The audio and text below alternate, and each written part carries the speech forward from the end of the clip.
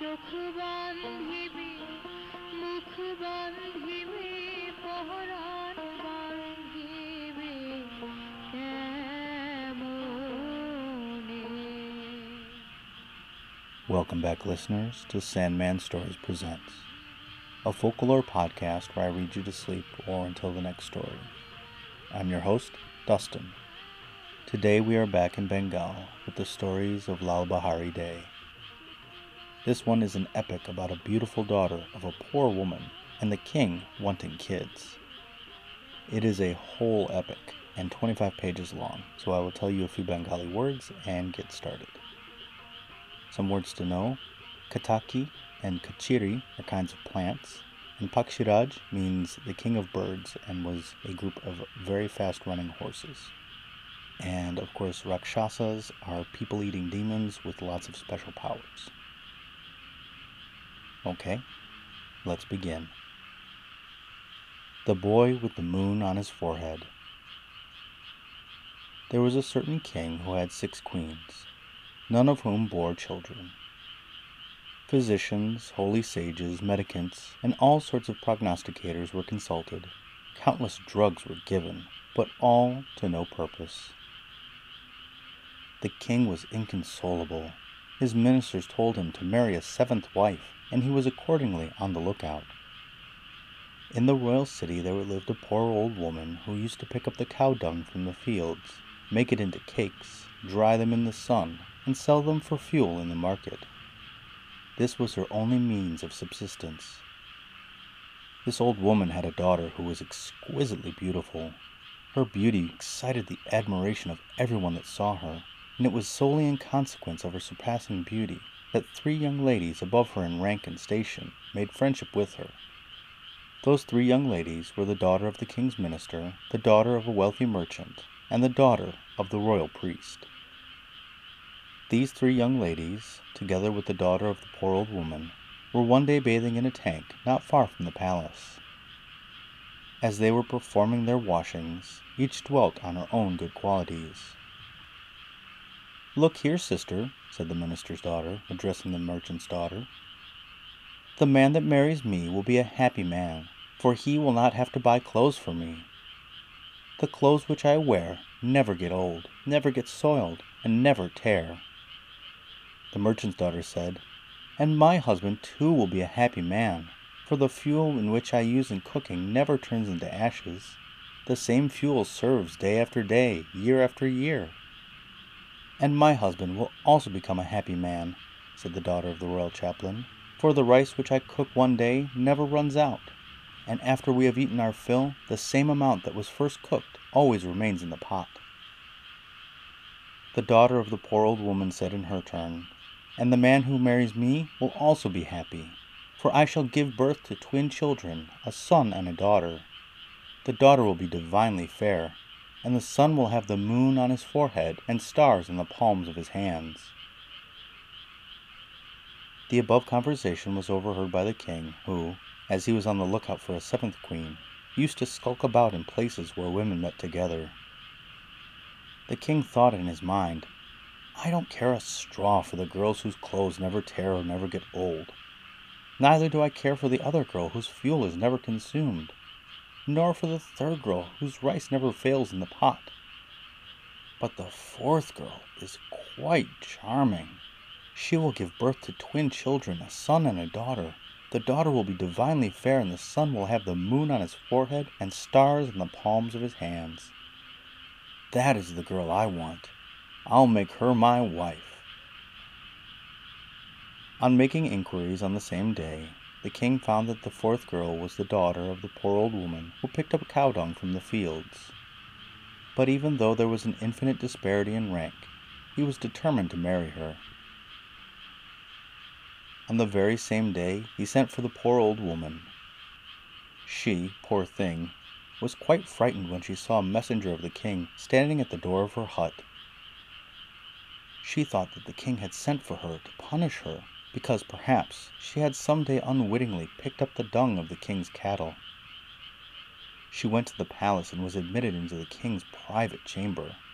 The king asked her whether she had a very fair daughter, and whether that daughter was the friend of his own ministers and priests' daughters. When the woman answered in the affirmative, he said to her, "I will marry your daughter, and make her my queen." The woman could hardly believe her own ears. The thing was so strange. He, however, solemnly declared to her that he had made up his mind and was determined to marry her daughter. It was soon known in the capital that the king was going to marry the daughter of the old woman who picked up cow dung in the fields. When the 6 queens heard the news, they would not believe it until the king himself told them that the news was true. They thought that the king had somehow gone mad. They reasoned with him thus: "What folly, what madness, to marry a girl who is not fit to be our maidservant, and you expect us to treat her as our equal? A girl whose mother goes about picking up cow dung in the fields! Surely, my lord, you are beside yourself." The king's purpose, however, remained unshaken. The royal astrologer was called, and an auspicious day was fixed for the celebration of the king's marriage. On the appointed day the royal priest tied the marital knot, and the daughter of the poor old woman who picked up cow dung in the fields became the 7th and best beloved queen. Sometime after the celebration of the marriage, the king went for 6 months to another part of his dominions. Before setting out, he called to the 7th queen and said to her, "I am going away to another part of my dominions for 6 months. Before the expiration of that period, I expect you to be in bed, giving birth to our child. But I would like to be with you at that time, as your enemies may do mischief. Take this golden bell and hang it in your room. When the pains of childbirth come upon you, ring this bell, and I will be with you in a moment, in whatever part of my dominions I might be at the time. Remember, you are to ring the bell only when you feel the pains of childbirth." After saying this, the king started on his journey.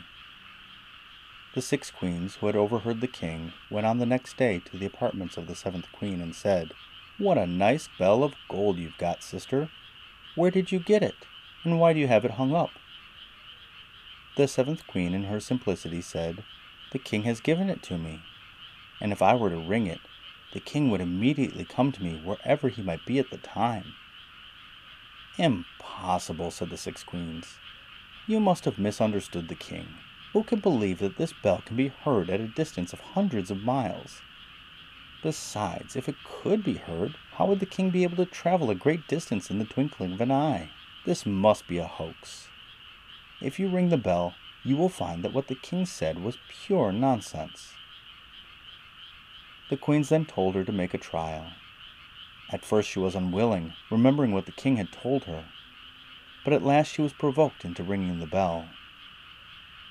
The king was at that moment halfway to the capital of his other dominions, but at the ringing of the bell he stopped short in his journey, turned back, and in no time stood in the queen's apartments. Finding the queen going about in her rooms, he asked her why she had rung the bell, though her hour had not yet come. She, without informing the king of the entreaty of the 6 queens, replied that she rang the bell only to see whether what the king had said was true. The king was somewhat indignant. He told her distinctly not to ring the bell again till the moment her childbearing pains came, and then went away. After the lapse of some weeks, the 6 queens again begged the 7th queen to make a second trial of the bell. They said to her, "The first time when you rang the bell, the king was only a short distance from you. It was therefore easy for him to hear the bell and come to you. But now he has long ago settled in his other capital. Let us see if he will now hear the bell and come to you." She resisted for a long time, but was at last provoked by them to ring the bell. When the sound of the bell reached the king, he was in the court dispensing justice. But when he heard the sound of the bell, and no one else heard it, he closed the court and in no time stood in the queen's apartments. Finding that the queen was not about to be confined, he again asked her why she had rung the bell before her hour. She, without saying anything of the pressures of the other 6 queens, replied that she merely made a second trial of the bell. The king became very angry and said to her, "Now listen, since you have called me twice for nothing, let it be known to you that when the throes of childbirth do really come upon you, and you ring the bell ever so lustily, I will not come to you. You must be left to your fate." The king then went away. At last the day of the seventh queen's deliverance arrived. On first feeling the pains, she rang the golden bell. She waited, but the king did not make his appearance. She rang again with all her might. Still the king did not make his appearance. The king certainly did hear the sound of the bell, but he did not come, as he was displeased with the queen.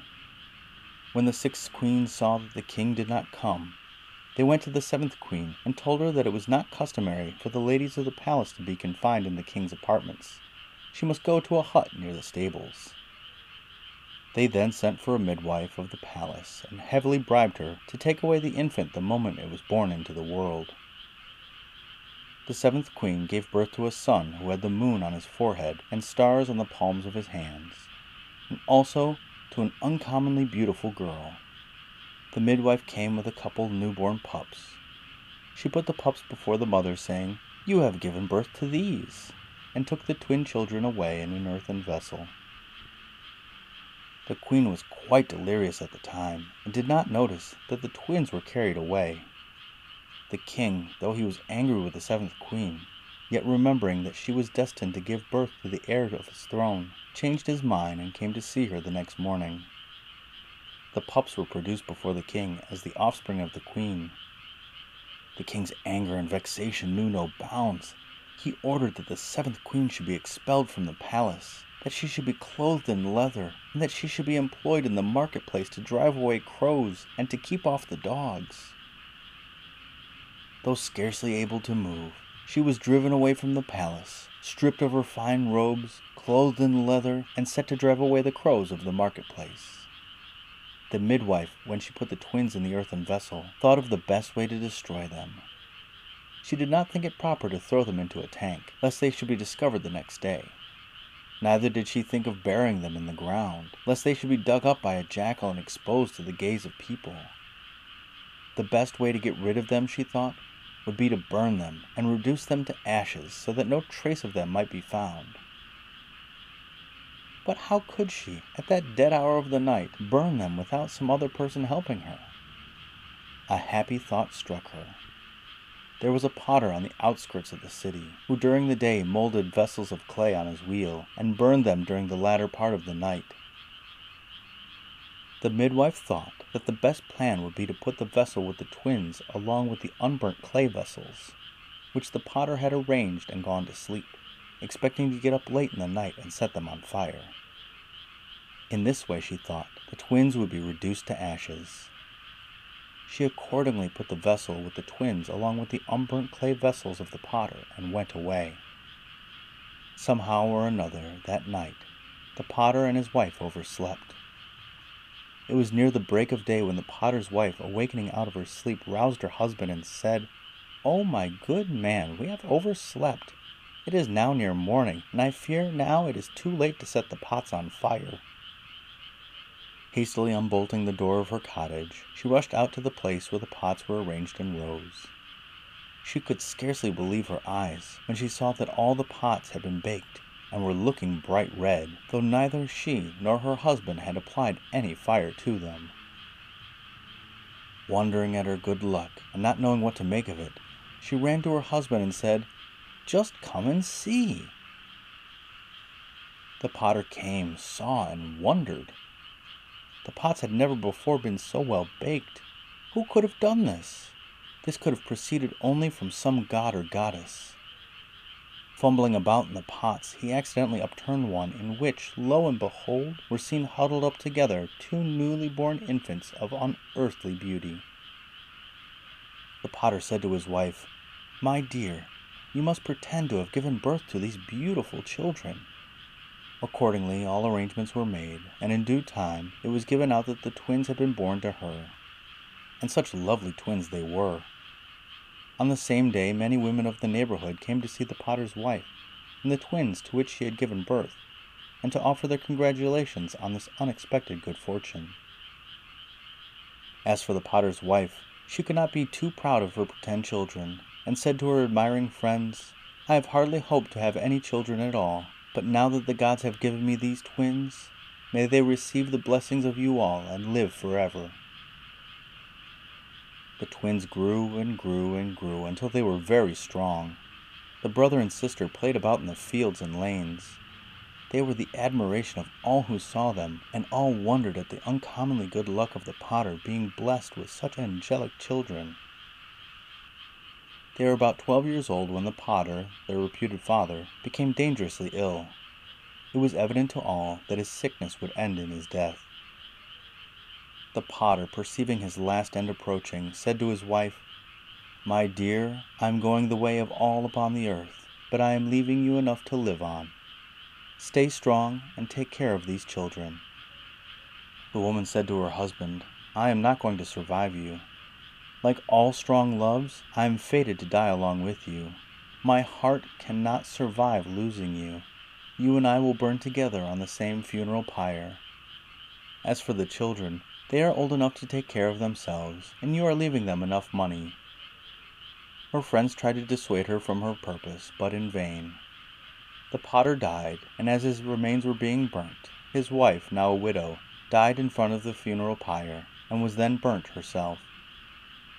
The boy with the moon on his forehead, who always kept his head covered with a turban, lest his halo should attract notice, and his sister, now broke up the potter's shop, sold the wheel and pots and pans, and went to the bazaar in the king's city. The moment they entered, the bazaar was lit up all of a sudden. The shopkeepers of the bazaar were greatly surprised. They thought some divine beings must have entered the place. They looked upon the beautiful boy and his sister with wonder. They begged them to stay in the bazaar. They built a house for them. When they used to go out about on walks, they were always followed at a distance by a woman clothed in leather, who was appointed by the king to drive away the crows from the bazaar. By some unaccountable impulse, she also used to hang about the house in which they lived. The boy in a short time bought a horse, and went a hunting in the neighboring forests. One day while he was hunting, the king was also hunting in the same forest, and seeing a brother huntsman, the king drew near him. The king was struck with the beauty of the lad, and had a yearning for him the moment he saw him. As a deer went past, the youth shot an arrow, and the reaction of the force necessary to shoot the arrow made the turban fall off his head, after which a bright light like that of the moon was seen shining on his forehead. The king saw and immediately thought of the sun with the moon on his forehead and stars on the palms of his hands, who was to have been born to the seventh queen. The youth, on letting the arrow fly, galloped off, in spite of an earnest entreaty of the king to wait and speak with him. The king went home a sadder man than he had come out of it. He became very moody and melancholy. The 6 queens asked him why he was looking so sad. He told them that he had seen in the woods a lad with the moon on his forehead, which reminded him of the son who was to be born of the 7th queen. The 6 queens tried to comfort him in the best way they could, but they wondered who the youth could be. Was it possible that the twins were living? Did not the midwife say that she had burnt both the son and the daughter to ashes? Who then could this lad be? The midwife was sent for by the 6 queens and questioned. She swore that she had seen the twins burnt. As for the lad whom the king had met with, she would soon find out who he was. On making inquiries, the midwife soon found out that the 2 strangers were living in the bazaar in a house which the shopkeepers had built for them. She entered the house and saw the girl only, as the lad had gone out again a-shooting. She pretended to be their aunt, who had gone away to another part of the country shortly after their birth. She had been searching after them for a long time, and was now glad to find them in the king's city near the palace. She greatly admired the beauty of the girl, and said to her, "My dear child, you are so beautiful. You require the Kataki flower to properly set off your beauty. You should tell your brother to plant a row of that flower in this courtyard." "What flower is that, Auntie? I've never seen it." "How could you have seen it, my child? It is not found here. It grows on the other side of the ocean, guarded by 700 Rakshasas." "How then will my brother get it?" said the girl. "He may try to get it if you speak with him," replied the woman. The woman made this proposal in the hope that the boy with the moon on his forehead would perish in the attempt to get the flower. When the youth with the moon on his forehead returned from hunting, his sister told him of the visit paid to her by the aunt, and requested, if possible, to get her the Kataki flower. He was skeptical about the existence of any aunt of theirs in the world, but he resolved that, to please his beloved sister, he would get the flower on which she had set her heart. The next morning, accordingly, he started on his journey, after bidding his sister not to stir out of the house until his return.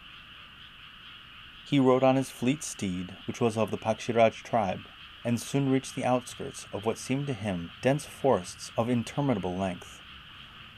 He observed some Rakshasas prowling about.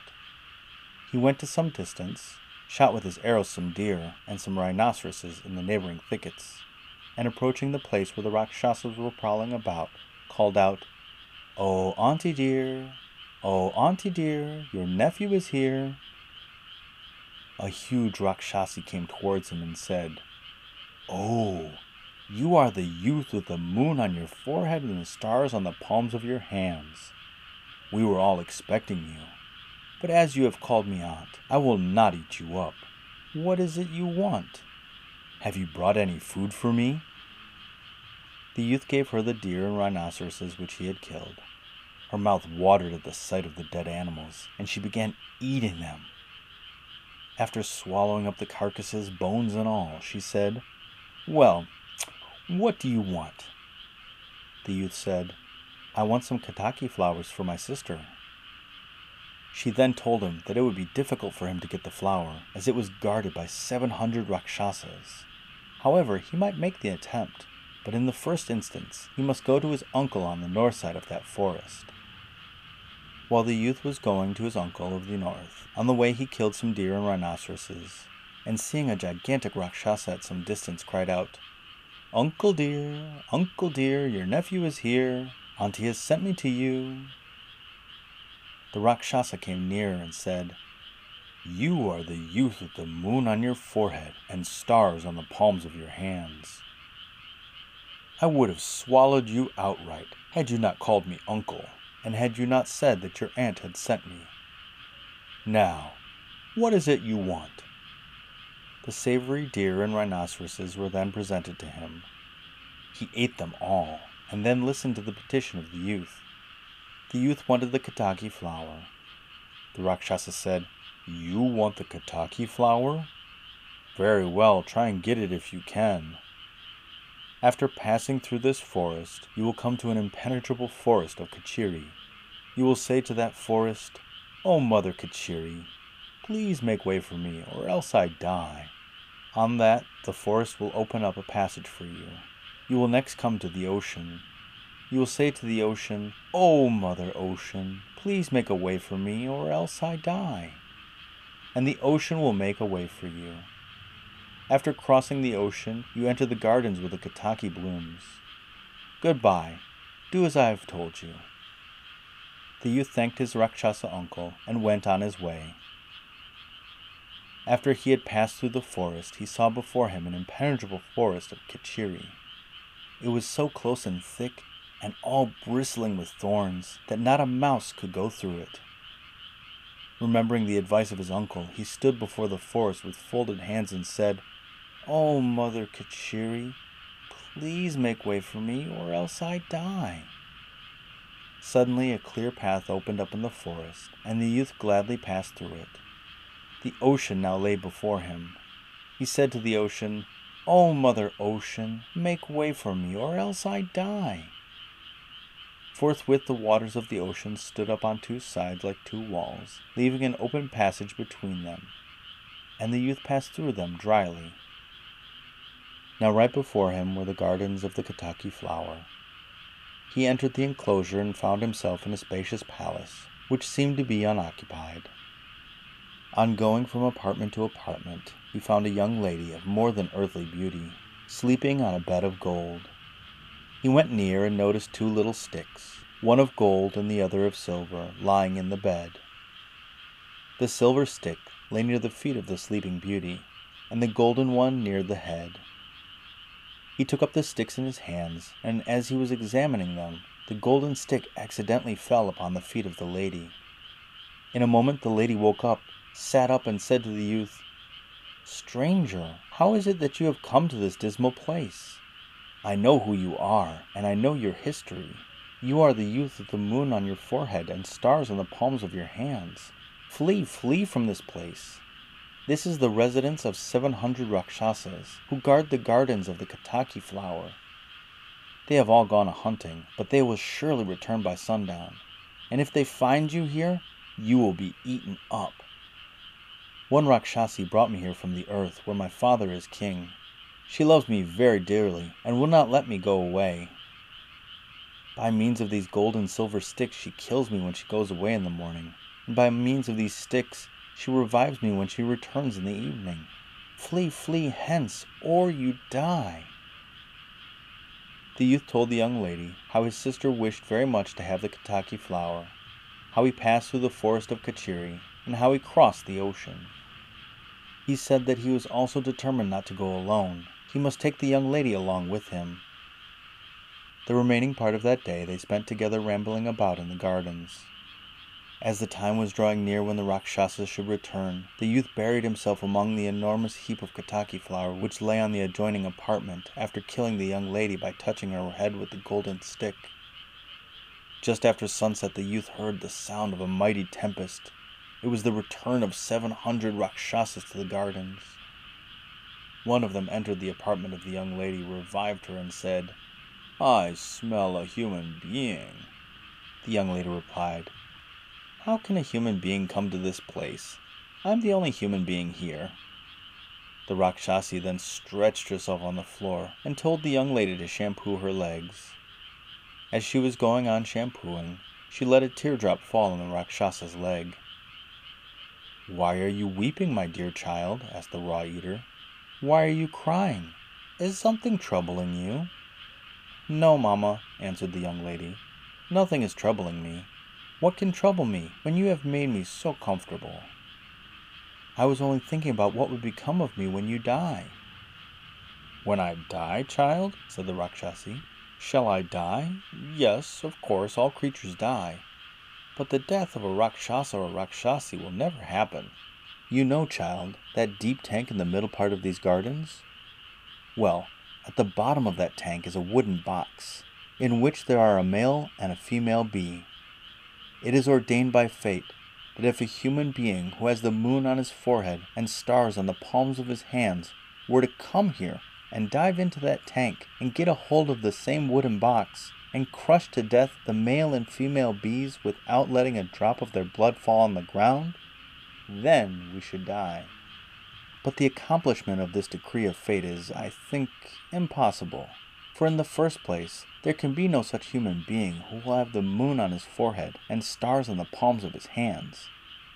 And in the second place, if there were such a man, he would find it impossible to come to this place, guarded as it is by the 700 of us, encompassed by a deep ocean, and barricaded by an impervious forest of Kachiri, not to speak of the outposts and sentinels that are stationed on the other side of the forest.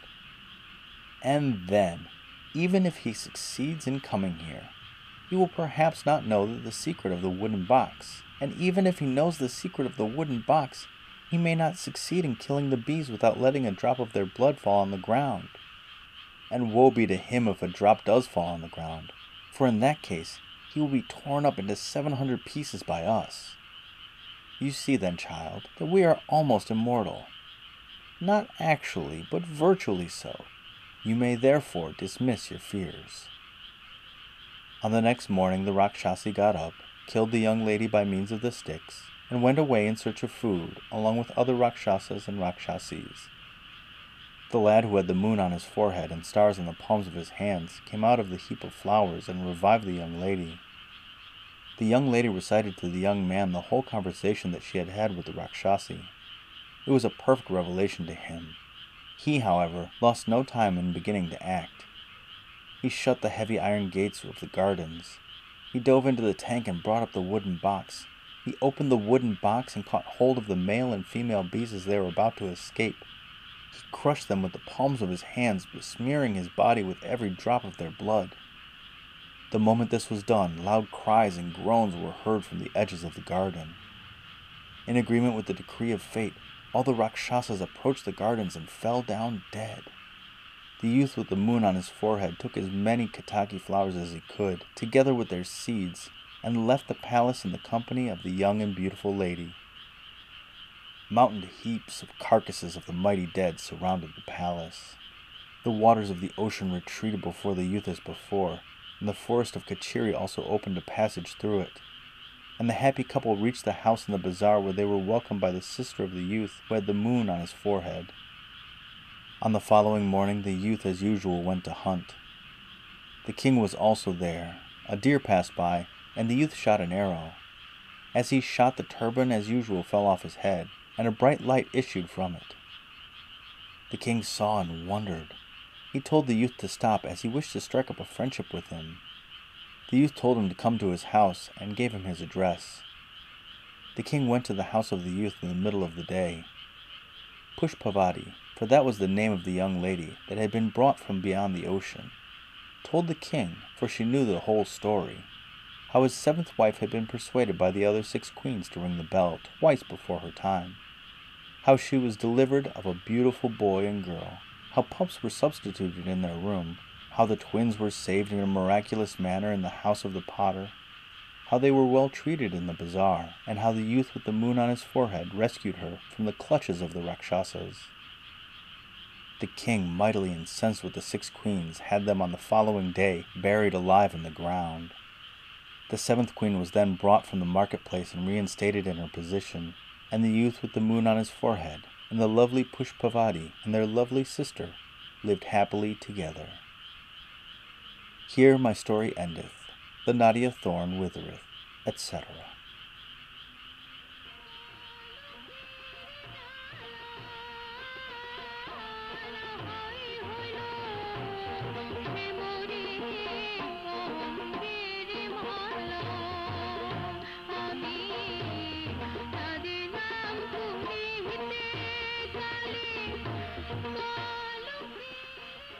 Wow, that story took a whole turn in the middle. I didn't see the island of the Rakshasas coming, but that's a lovely story.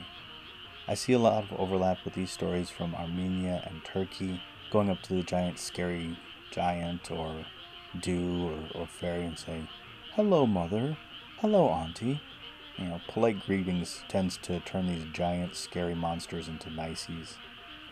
I hope that one of these stories will have something other than extreme beauty for the women, but maybe I wish too much. And the podcast shout out is to Dustin Ken Everything. Dustin goes through movies, TV, books, all with an eye on young adult media. Teen love stories, teen horror, teen fantasy. Dustin is an amazing curator of an often overlooked genre of media. And if you love his podcast as much as I do, go and give him a 5-star rating, a review, or maybe just buy him a cup of coffee. And the listener shout out, this one's a special listener shout out. A listener from Columbia, South Carolina, representing 7% of my listeners from that state, reached out to say to me that they like my podcast.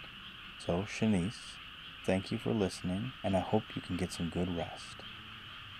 Thank you, and good night.